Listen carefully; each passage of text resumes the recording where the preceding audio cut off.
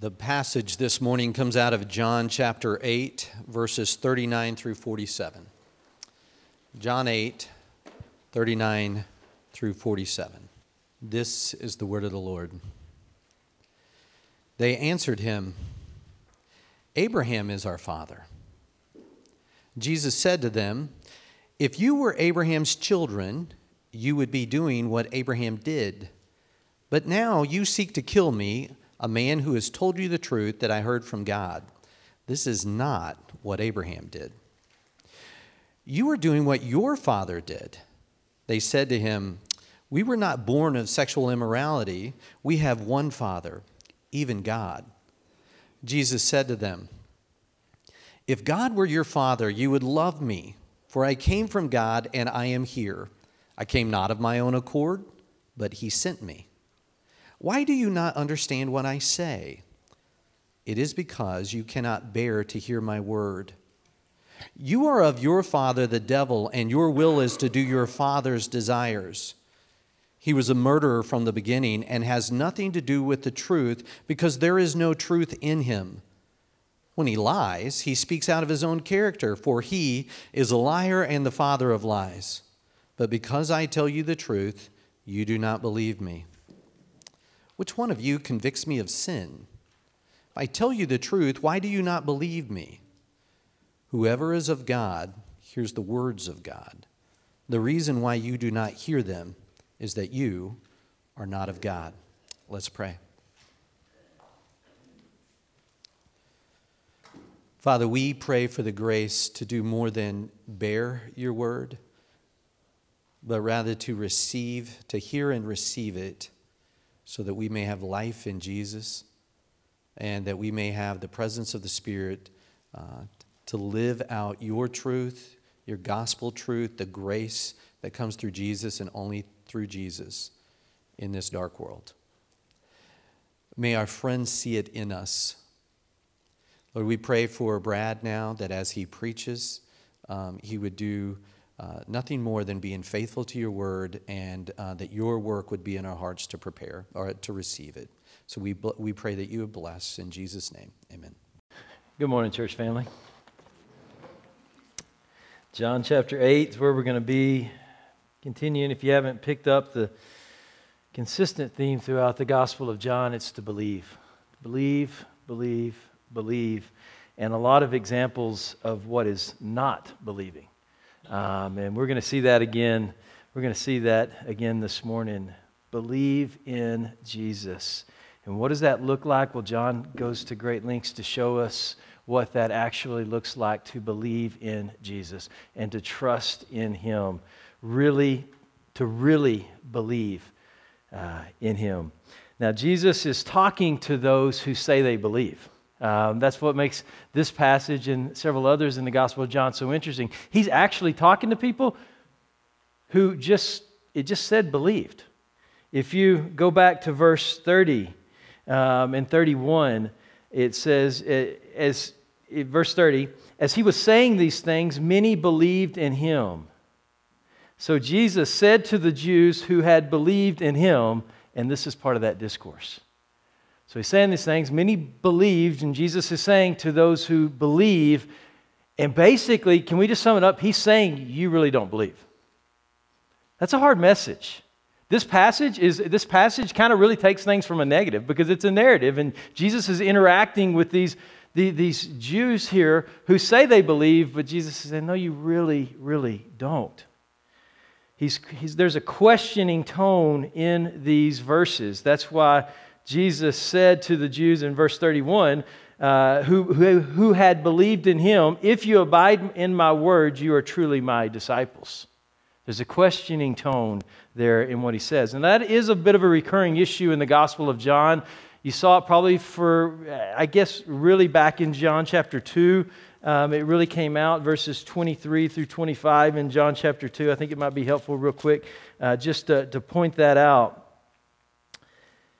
It says, now, when he was in Jerusalem at the Passover feast, many believed in his name when they saw the signs that he was doing. Jesus is doing miracles. What do the people do? They see the miracles and they say, oh, I believe in him.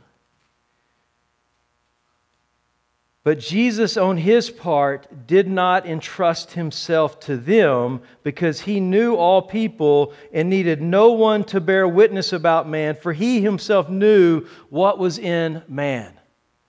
So it says they believed in Jesus, and then there's an interesting play of words that we don't really get in our English translations there, and it turns it around where it says, many believed in Jesus, but as it says in the ESV here, Jesus did not entrust himself. By the way, that word entrust is the word for believe. It's pisteuo. It's the same Greek word, I believe. Jesus did not believe them. They said, I believe you, Jesus. Jesus said, I don't believe you.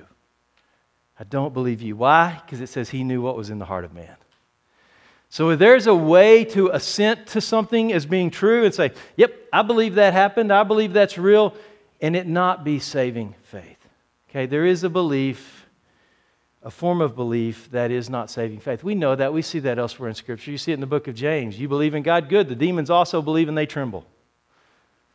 The demons believe, but they don't put their trust in Christ and what he's done. We see that in the passage again today. The whole discussion is framed in regards to whose child they are. Whose child are you? Who's your daddy? Really? It is really what this is about here, okay? Who's your daddy? And you're going to see that over and over in this passage, and you already saw it hinted to last week, and you'll see it again next week, and it's part. It started in the passage that Pastor Stacy preached last week, and is front and center in this passage. They claim to be children of Abraham, verse 39. We're children of Abraham. We're also children of God, verse 41. But Jesus corrects their claim and says, actually, you are children of the devil. Jesus is not a popularity preacher, if you didn't figure that out here, okay? Jesus is not Joel Osteen here, okay? This is not watered down. This is not easy to hear. This is not, how palatable can you make this so it just sounds good to me? Jesus is not doing that at all. He's saying, listen, you think Abraham's your father? Your father, really? You think God is your father? Your father's the devil. That's hard. Can you imagine hearing that and how offensive it was to them? They already wanted to kill him. And it's only going to be more so. Jesus is putting it to them direct, straight and hard. And the question for us this morning is, whose child are you? Are you a child of God? Are you a child of God? Now, this is Jesus interacting with the Jews, and for them, the answer is a negative answer. You're of the devil. But whose child are you? When we hear this today, I think we should ask ourselves, am I a child of God? Because one thing we do see in this passage is that spiritual deception is a possibility. You can think, oh, I'm good, I'm right, and be spiritually deceived. Are you a child of God? The Jews were fixated on their physical lineage. For them, it was all about, I'm good because my daddy's daddy was Abraham. Okay? I come from that lineage, that physical lineage, so I'm okay. We see it in verse 33, see it in verse 39. Next week, you're going to see it a lot more. We're good because we are physically descendant from Abraham. We descend from Abraham. But here's the point, and we see it in verse 39. Let me just read verse 39. I'll get back from chapter 8. Verse 39, they answered him, Abraham is our father. Jesus said to them, if you are Abraham's children, you would be doing the works Abraham did. Here's the point. Spiritual lineage is what matters. It doesn't matter physically who your daddy is. It doesn't matter which line you come from. It doesn't matter what bloodline or anything about that. What matters is who do you belong to. The spiritual lineage, not the physical lineage, is what is important. I don't care if you had a great, wonderful man of God, dad that loves Jesus, that does not save you. And I don't care if you had an absolute pagan dad who didn't care a rip about Jesus and was hostile to the gospel, you can be saved. It is not about physical lineage. It is about spiritual lineage. Whose child are you now? Verse 33, they had already claimed to be free because of their connection to Abraham. However, Jesus said that this didn't free them at all of their sin before God. It did not do it. It reminds me of a few years ago in college. I guess it was more than a few years ago, but a few years ago in college, we were doing a ministry thing, and we were in Graham, Texas, and we were out at kind of a public gathering, and we were sharing the gospel with people and just going and talking to people about Jesus. And I was talking to a young man there, probably early 20s, something like that, a young man. And I'm talking to him, and I asked him a question. I said, are you a Christian? And he said, no, I'm a Baptist. I thought about that as I thought about this passage today. I'm not a Christian, I'm a Baptist. Something's wrong. There's a disconnect. Say, it doesn't matter what your lineage is. What is your relationship with God? Jesus goes on to show us seven examples that basically show that they're not children of God. These people who thought they were children of God, but Jesus says, sorry, but no, you're not. You're not. 7 characteristics of a person who is not a child of God. And I would say you take the opposite of these, and it serves as a confirmation that you are. A confirmation of your faith when you see the opposite of the things that Jesus calls these people out on. And today, that I pray that through this message that one of two things will happen, okay? Either number one, that you will be joyfully confirmed in your faith. You'll hear these and you'll say, yes, yes, yes, I am a child of God. Or maybe as we go through these things today, maybe some fear will set in. And you'll say, I am not confident that I am a child of God. And if that happens, then it's a good day to bow the knee to Jesus and come to Him. Okay, so let's look at it through the text today.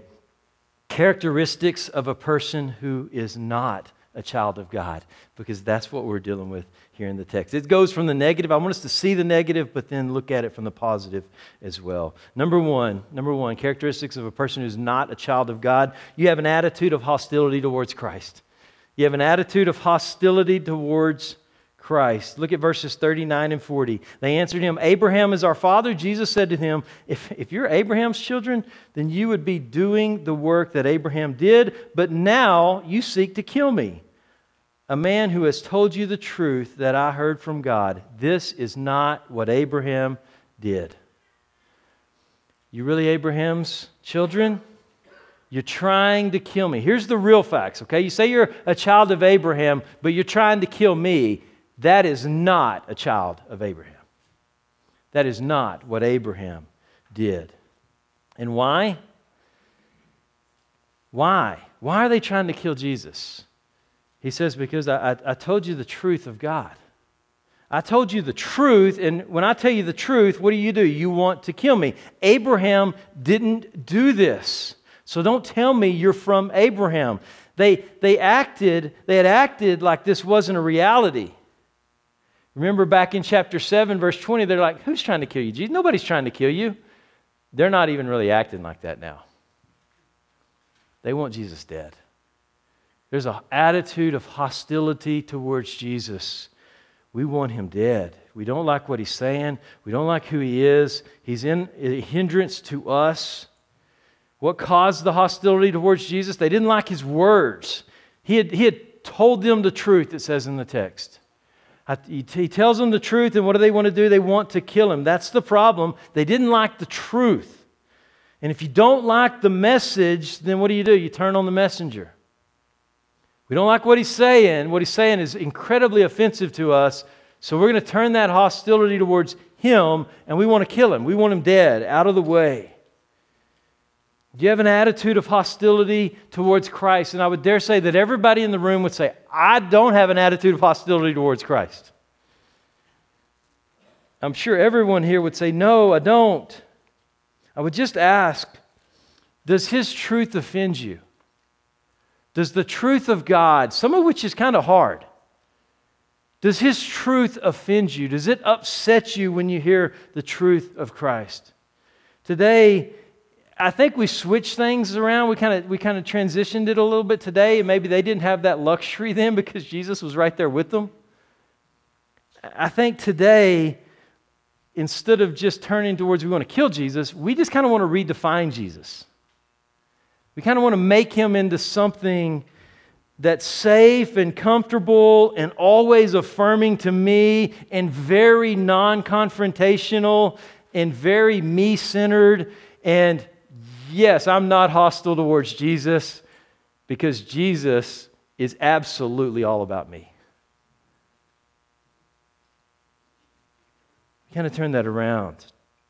Is that kind of Jesus the kind of Jesus we're reading in this passage, though? He's not safe. He's not comfortable. Absolutely, he is incredibly loving. And absolutely, he's done everything for you. But he's God. And it's really all about him. Does the truth of Jesus offend you? Does the Jesus of Scripture, the real Jesus, offend you, not the Jesus of your own making? Number 2, characteristics of a person who's not a child of God. You do bad things.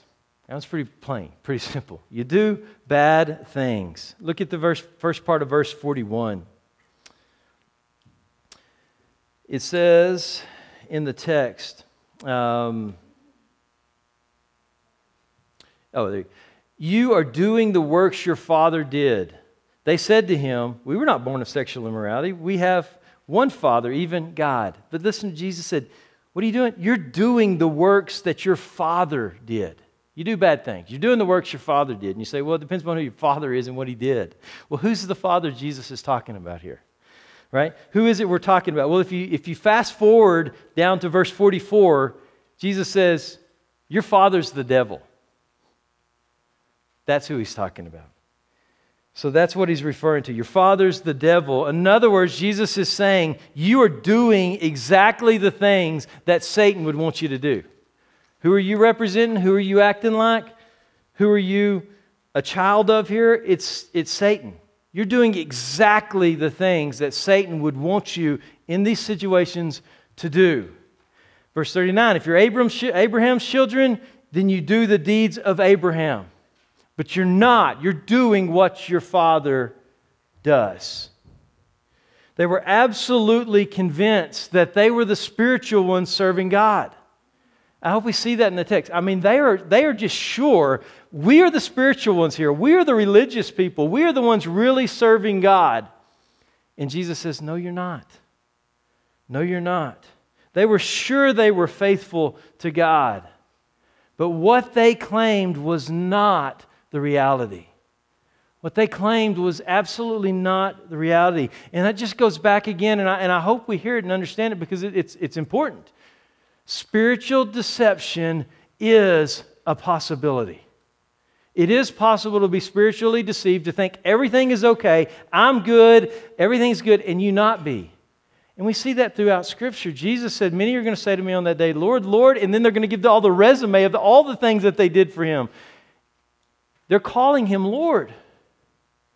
And I'll say, depart from me, you worker of iniquity, for I never knew you. Spiritual deception is possible. So we are told in Scripture to make our calling and election sure. We are told in Scripture to examine ourselves to see whether we're in the faith, to test ourselves. Or do you not know this about yourself, lest you fail the test? 2 Corinthians 13:5. Spiritual deception is possible. So we need to be careful here and not assume. They were assuming they were wrong. We need to examine our hearts from time to time. Here's the point. You can say all day long, I'm a child of God, I'm a child of God. But if your deeds are evil, then you're not a child of God. And you say, well, hold on, Brad. I thought we were all sinners. I thought we all messed up. Look at you up there. And that's a very good point. Look at me up here. I don't know how the Apostle Paul said, I'm the chief of sinners, when I look at myself and say, no, I got you beat easy.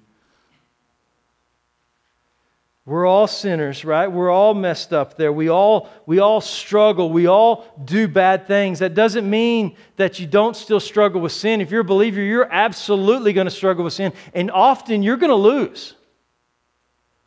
you're going to lose. Paul in Romans chapter 7, he talks about this. The things I want to do, I don't do. The things I hate and don't want to do, that's exactly what I do. He wrestles with sin. He struggles with sin. But that is the point. He is struggling and wrestling with sin. It really is what the point is. The real concern is for those who don't struggle and wrestle with sin. Do you not struggle and do you not wrestle with sin? Because a believer has the Holy Spirit in him. And what is the Holy Spirit? When we're going off the wrong direction, the Bible says, those whom He loves, He also disciplines. If my kids are going off in the wrong direction, I step in. I step in because that's my child. Your kids are going off in the wrong direction. Well, as a friend and elder, and I'm going to probably want to try to, at least through you, to intervene too.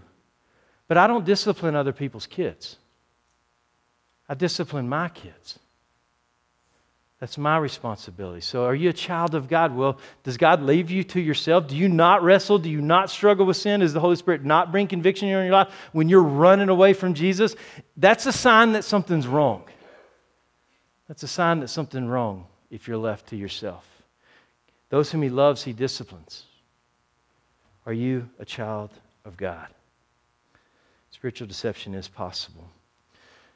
Number 3, characteristics of a person who is not a child of God. You justify yourself by making accusations. You justify yourself by making accusations. We're going to see that a couple places in the text. The first one is the second part of verse 41. Let's just read the whole verse. You are doing the works your father did. We just talked about that. How are they going to respond? They said to him, we were not born of sexual immorality. We have one Father, even God. We're not born of sexual immorality. Nope. We've got a Father, and that's God. And then in verse 48, down a little bit further, what are they going to do? Again to Jesus. And Jesus answered him, the Jews answered Jesus, are we not right in saying that you're a Samaritan and have a demon? So what are they doing? They're trying to turn it around. They're trying to make accusations back. They're trying to justify themselves and turn it back and make accusations towards Jesus. Jesus' words were very threatening to them. I mean, they are. Just on the face, Jesus' words are very threatening to them. They are extremely confrontational. Jesus is not watering anything down here. He's got very confrontational words to these Jews. They're threatening to them. So what are they doing? We got to figure out how to turn it back on Him. And that's exactly what they're trying to do in this text. What would their response be? Hey, we're not the ones born in fornication or sexual immorality.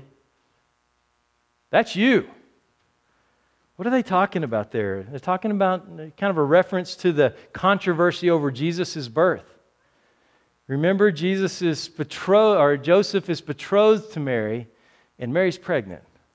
Right? They haven't come together. Joseph knows it's not his. Controversy that's a little bit hard to explain probably to the surrounding community that, don't worry guys, this is of the Holy Spirit. That's probably a little bit difficult to explain. So there's a lot of assumptions that would be made there that that's illegitimate. You're an illegitimate child, Jesus, they would say. That's what they're trying to go. They would not obviously accept the virgin birth. They're calling Jesus illegitimate. So they're trying to justify themselves by accusing Jesus. And they even go further than that in verses 48 and 49 that I just read a second ago. What do they do? They again charge Jesus with illegitimacy. You're a Samaritan. You're what they would call a mixed breed there. You're not pure. You're there. And not only that, you got a demon. You're demon-possessed, Jesus. So they're really going after him in the hardest ways that they can. They're charging him with illegitimacy and being demon-possessed. And Jesus says no. He then implies that by dishonoring them, they're dishonoring the Father. They're dishonoring God as well. So when threatened by Jesus' words, what do? They attacked Jesus. That is politics today. Right? I mean, that's just the way it's done anymore. There's no gentlemen and gentleladies in politics anymore. It's kind of, if you feel threatened, what do? You go after your opponent's credibility. You dig up some dirt. You try to make it as personal as it can possibly be. They were seeking to justify their now exposed selves, right? They're exposed. They're seeking to justify that by discrediting Jesus. We're confronted with something we don't like, so we're going after him personally and discrediting him. Make it personal. Trying to justify yourself by seeking to discredit someone else is a recipe for self-deception. If you're trying to justify yourself by discrediting someone else, it's a recipe for self-deception. What are we talking about? Self-deception. There's a lot of self-deception here. I'm okay, I'm good, I'm religious, I'm right with God. Jesus says, no, you're not. No, you're not. Are you trying to justify yourself by comparing yourself to somebody else? That's really easy to do. It's really natural to do. I'm okay because, look, I know him and I'm a lot better than him. Are you comparing yourself to someone else? Hey, listen, so many people who are lost, they reassure themselves of their salvation by self-justification. I'm better than that guy and he's a believer. Better than that guy, and he's a preacher. And if you don't like the truth that you're getting, what do?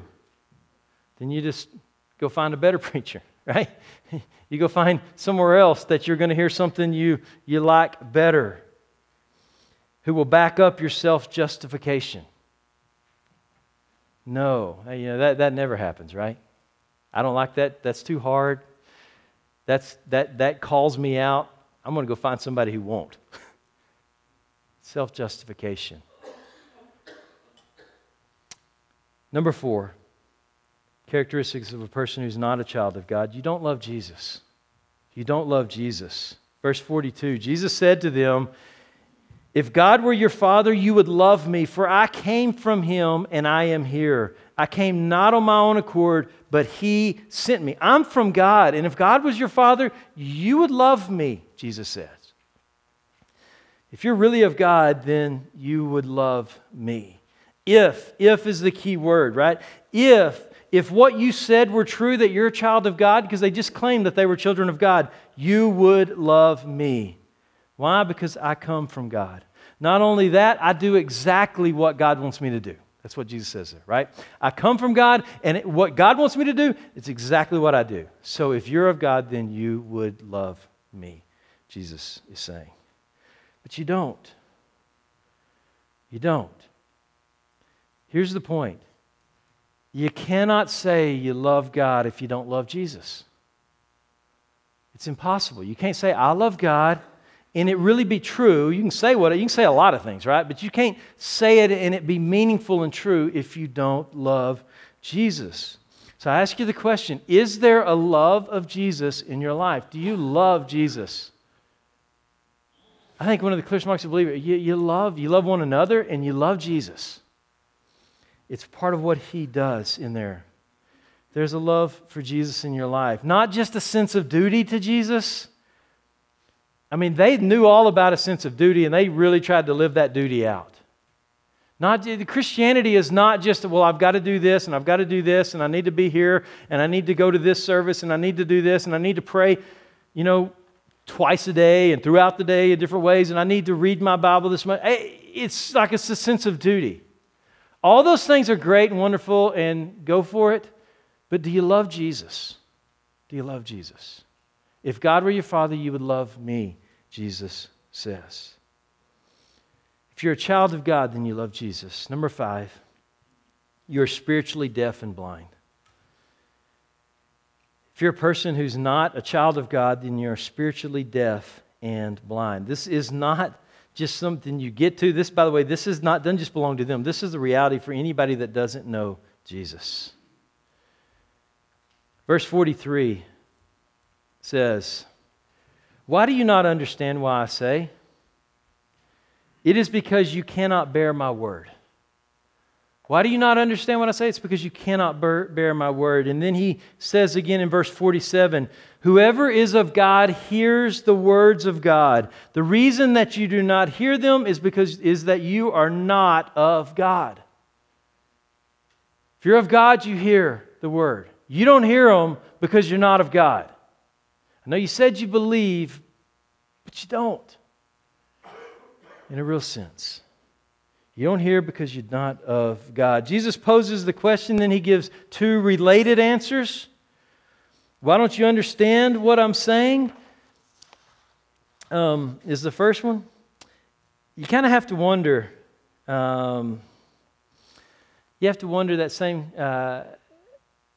What was their problem?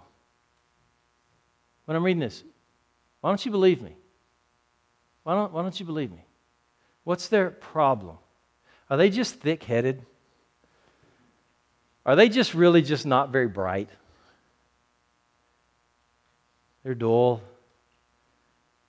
Just because it wasn't what they wanted. Why didn't they get it? Jesus says, it is because you cannot bear my word. You cannot bear. That's a little bit of an interpretive translation there. It's akuo. It's you cannot hear. You cannot hear my word. You don't hear it. You can't. You don't have an ear. He who has an ear, let him hear. We read in Revelation chapter 2 and 3 to the churches. If you got an ear, let him hear. Not everybody has an ear. They're spiritually deaf. They're spiritually deaf and spiritually blind, and they can't hear. They don't hear, and they cannot bear it. They even what they hear, they don't want to hear. It means that spiritually you're deaf. You can't hear it. Some of you don't hear. Well, let me just back up one thing there, because it kind of is important, I think, to understand there too. That's a passive, that you're not able, you took can or to be able, that word is passive there. You haven't been made able to, in that sense. You can't. You don't have an ear to hear. You haven't been enabled there. Your default position, the default position of fallen man, is spiritual blindness and deafness. That is the default position of fallen man. And if God opens up your ears to the truth, you can hear, you receive through the presentation of the gospel. You put that together with what Jesus is saying in verses 44 and 47. Basically, you're a child of the devil. You're listening to him, not to us. And it reads something like 2 Corinthians 4, 3 through 5. 2 Corinthians 4, 3 through 5 says, and even if our gospel is veiled, it is veiled to those who are perishing. Paul's saying, listen, what he's talking about, we don't use clever tactics, we don't use tricks, we don't try to manipulate things to get you to believe. Craftiness, those things, we've rebuked all that. We set it aside. We don't do that. That's not who we are or what we preach. So if our gospel's veiled, it's veiled to those who are perishing. In their case, the God of this world has blinded the minds of unbelievers to keep them from seeing the light of the gospel of the glory of Christ. If our gospel is veiled, it's veiled to those who are perishing. How does that happen? Why is that? Because the God of this world, by the way, this little g God of this world, we're talking about Satan again, he's blinded the minds of unbelievers to keep them from seeing the light of the knowledge, or to keep them seeing the gospel of the glory of Christ, who is the image of God. For what we proclaim is not ourselves, but Jesus Christ. Paul just says, we just preach Jesus, and ourselves as servants for Christ Jesus' sake. For God, who said, let light shine out of darkness, has shone in our hearts to give the light of the knowledge of the glory of God in the face of Christ Jesus. Salvation is a miracle. That's what that means. Salvation is a miracle. You don't see it. You're like, I don't get it. I don't like it. I don't want that truth. You're spiritually deaf. You're spiritually blind. The God who said, let light shine out of darkness. God says, turns on that light switch. Through the work of the Holy Spirit, when we hear the gospel, He says, let there be light. Let light shine out of darkness. It's a miracle of God. Do you have ears to hear? Do you have an ear for the Word of God? Is the question. Continuing characteristics of a person who's not a child of God. Number 6, you have a corrupt nature. You have a corrupt nature. We kind of bounced all around this one, so we'll go fairly quickly with it. It says in verse 44, you are of your father the devil. Of your father the devil. And your will is to do your father's desires. desires. He was a murderer from the beginning and does not stand in the truth because there is no truth in him. When he lies, he speaks out of his own character, his own nature there, for he is a liar and the father of lies. You're of your father, the devil. What's he talking about? You're out of, you're in line with. You want the desires of your father. Your heart is bent towards the will of Satan. That's a hard thing to consider. That's as a lost man, as before I knew Jesus, my heart was bent toward the desires of Satan. By the way, for Satan, it's not just that you run around with pentagrams all over your body and with a pitchfork and say you worship Satan, okay? It's that you don't worship God. He wins. That Christ doesn't get the glory due His name. He calls that a victory. You want the desires of your Father. It's not just your actions, but your nature is bent towards sin, it's telling us here. Jesus is telling them that they're corrupt. That's what He's saying. You are corrupt as your Father is corrupt. He then tells them what Satan's corrupt nature looks like. In the second half of verse 44, and says that some of those same characteristics are in them. Or those same characteristics are in them. What did he say about Satan? He's a murderer. You want me dead. Satan's a murderer, and what do you want? You want to kill me. You want me dead. He's a liar, and when he lies, it's just his nature to lie. You oppose the truth when it's presented to you. You're of your father, the devil. The point is that you have a corrupt nature. Listen, there's some harsh truths that are hard. If you got sensitive ears and you want it to all be positive and good and easy, some of this is hard. Jesus is saying, listen, if you're not of me, then you're of the devil. That is the default position of a lost person, is your God is the God of this world. It's not just here. It's not just in this narrative. You can go to Ephesians chapter 2. First part of Ephesians chapter 2, Jesus says, you were dead in your trespasses and sins in which you formerly walked according to the course of this world, according to the prince of the power of the air, the spirit that is now at work in the sons of disobedience. He's talking about Satan. You were spiritually dead apart from Christ, and you were following the prince of the power of the air, the spirit that is now at work in the sons of disobedience. Ephesians 2:2. By nature, children of wrath, Ephesians 2:3. That's that default position. He speaks of his own nature. You speak of your own nature too. Satan was a murderer. They wanted to kill Jesus. They refused to believe the truth. Satan's a liar. The point is a corrupt nature. Listen, salvation is not me just filling out a card sometime or repeating a few words or something. Salvation is a miracle. Salvation is a work of God. In salvation, something incredible happens. There's a real change that takes place. You're still going to struggle with the flesh, but He takes that heart of stone and He replaces it with the heart of flesh. He puts His Spirit within you. He is working in you. And though you're working out the wrestlings and the struggles of that, you are not the same person. So the question is, has your nature changed? Has your nature changed? Number 7, the last one, characteristics of a person who's not a child of God. You don't believe the truth. You don't believe the truth. Not in any real way like here. Verses 45 and 46. But I tell you the truth, but because I tell you the truth, you do not believe me. Which one of you convicts me of sin? I tell you the truth. Why do you not believe me? I'm telling you the truth, you don't believe. Why don't you believe me? Jesus is saying. It's because I tell you the truth. It's because I tell you the truth. The lost person has a natural aversion to the truth. The God of this world has blinded the minds of unbelievers to keep them from seeing the light of the gospel of the glory of Christ. We just read that from 2 Corinthians chapter 4. Because I speak the truth, you do not believe me. This is the heart of the problem, and it's a heart problem. If you go back to verse 24, Jesus says, unless you believe that I am, you will die in your sins. 24 in chapter 8. If you don't believe that I'm He, I'm the Son of God, if you don't believe that I am Him, you're going to die in your sins. Believe. Believe. Do you believe in Jesus? Do you believe in Him? Believing in Jesus is not just about what you say or where you go. If you come to Lifeway every Sunday, praise the Lord. I'm glad you're here. That's awesome. See you Wednesday, as much as possible. That's great. This does not make you a follower of Jesus because you come here. I think it's incredibly important. I think it's awesome, and I hope you're here. But just showing up here doesn't make you a follower of Jesus. Just saying. I mean, you go do a survey in America, the majority of people are going to say, I'm a Christian. Saying a few words is not the reality. Is there a spiritual reality in you?